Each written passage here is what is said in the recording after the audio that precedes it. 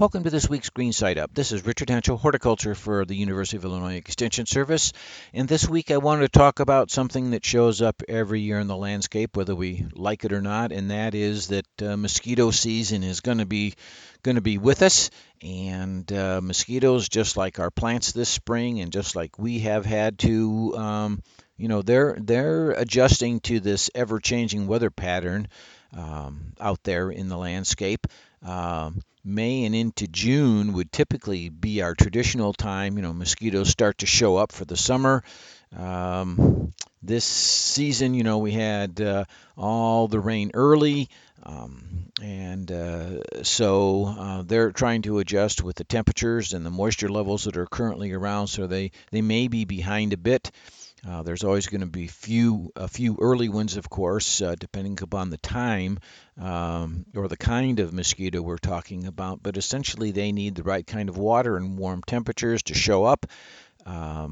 We typically talk about three kinds of mosquitoes each year. We have what we know is like a permanent pool or a permanent pond, a type of mosquito, and those are the ones that are going to hang out in the bodies of water that are around and with us throughout the season. And while they have the conditions to be around every season, they're usually not, and in some numbers, they're usually not the ones that really give us fits. So those kinds of bodies of water are what we would think of, say, as a permanent pond or a lake. The floodwater type mosquito come from our retention ponds that are dry most of the time, and natural low-lying areas. And those areas can breed large numbers. After a rain event, those eggs hang around for a long time, and as our retention area fills up again in areas that were otherwise dry, this triggers that mosquito egg hatch at that point, and then 7 to 10 days later, give or take, those can show up in great numbers. There's the other group, if you want to call it that we call stagnant water type mosquitoes, and that's where we hear every summer about the warnings, or the suggestion at least, to unclog the clogged gutters, routinely rinse out the bird bath if it has standing water in it, if it isn't already dried up. And any garden structure, however beautiful it is, it might hold stagnant water. Those are the things to make sure drain. In many cases, a lot of garden structures have drainage holes, but they get clogged up just like our gutters do. So you just want to be sure that things can drain properly and quickly, and that we don't have that stagnant water hanging around. When we have the water but cooler temperatures, the development of the mosquito or its larvae, is slower, and the longer they are in their breeding cycle, the more likely they are to succumb to some natural diseases out there in the water as they develop. So the warmer the air temperatures, the quicker they get to show up, the longer it takes for them to evolve in their normal life cycles as they go from egg to larva to adult. The more likely they are controlled a lot more so by their natural diseases. And as a homeowner, then we should think about, how to manage this is in as many ways as we can.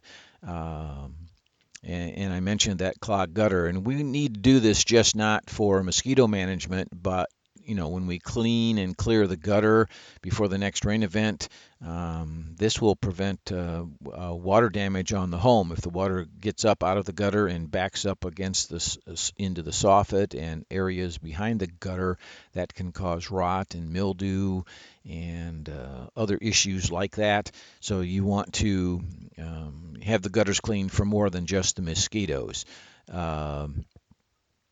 And this time of year, you think, well, what's clogging that gutter? Well, spring has happened, and every time a tree opens up its buds, you have bud scales that come off the tree. Birch trees are notorious for shedding their flower parts. You see the flower parts coming down from even oaks, for example. So you want to make sure, even though you'd think they're clear, that they truly are. So get on the step ladder and have a quick look and know that the gutters are clean. Uh, I mentioned the bird baths, certainly rinsing the bird bath, or if you're going to be gone for a while, emptying the bird bath and tipping it on its side so that it can't collect water while you're gone on vacation is a good thing. Um, those mosquitoes, as I said, take 7 days, 10 days, 14 days, depending upon the kind of mosquito, to complete their life cycle. So we interrupt that life cycle, we interrupt the potential population of larvae from turning into biting adults. So that's helpful. And when we were speaking of the birds, the bird bath is out there because they come and not only drink, but they bathe. And when they do, you'll come back out and see that the water is very cloudy and dirty. So it's good to rinse out the bird bath and provide them fresh water anyway. Um, Throughout the season. There's been a lot in the press about can I plant some mosquito repelling plants into my flower beds, and these will help in the overall effort to reduce those biting mosquitoes, but alone they really will not do the job. You hear about plants like catnip, basil, the scented geraniums, lemongrass. There are those plants out there that have the word mosquito in them even. Um, and and a lot of these plants will also repel, if you will, other insects as well. It's that floodwater mosquitoes that is really giving us the large numbers, and again, they show up about 2 weeks after a rain event. You know that you're being bothered by the floodwater mosquito because that's the one that kind of is noisy, buzzing around your face and ears. It can fly very well coming from a good distance. So even though you've done everything you can in your very own landscape, please understand that you're going to probably have mosquitoes anyway at some point. And lastly, mosquitoes are attracted to body heat, carbon dioxide, and dark clothing. So while it might be nice to dress fashionably black while you're out there gardening, that's not the best color. So think about what you wear, uh, uh, the amount of, again, the carbon dioxide that is given off by our breathing, that's going to attract those mosquitoes to us. So those are some things about the mosquito this season to think about. This has been Richard Henshaw with this week's Green Side Up. It's a pleasure. I'll be back again next week.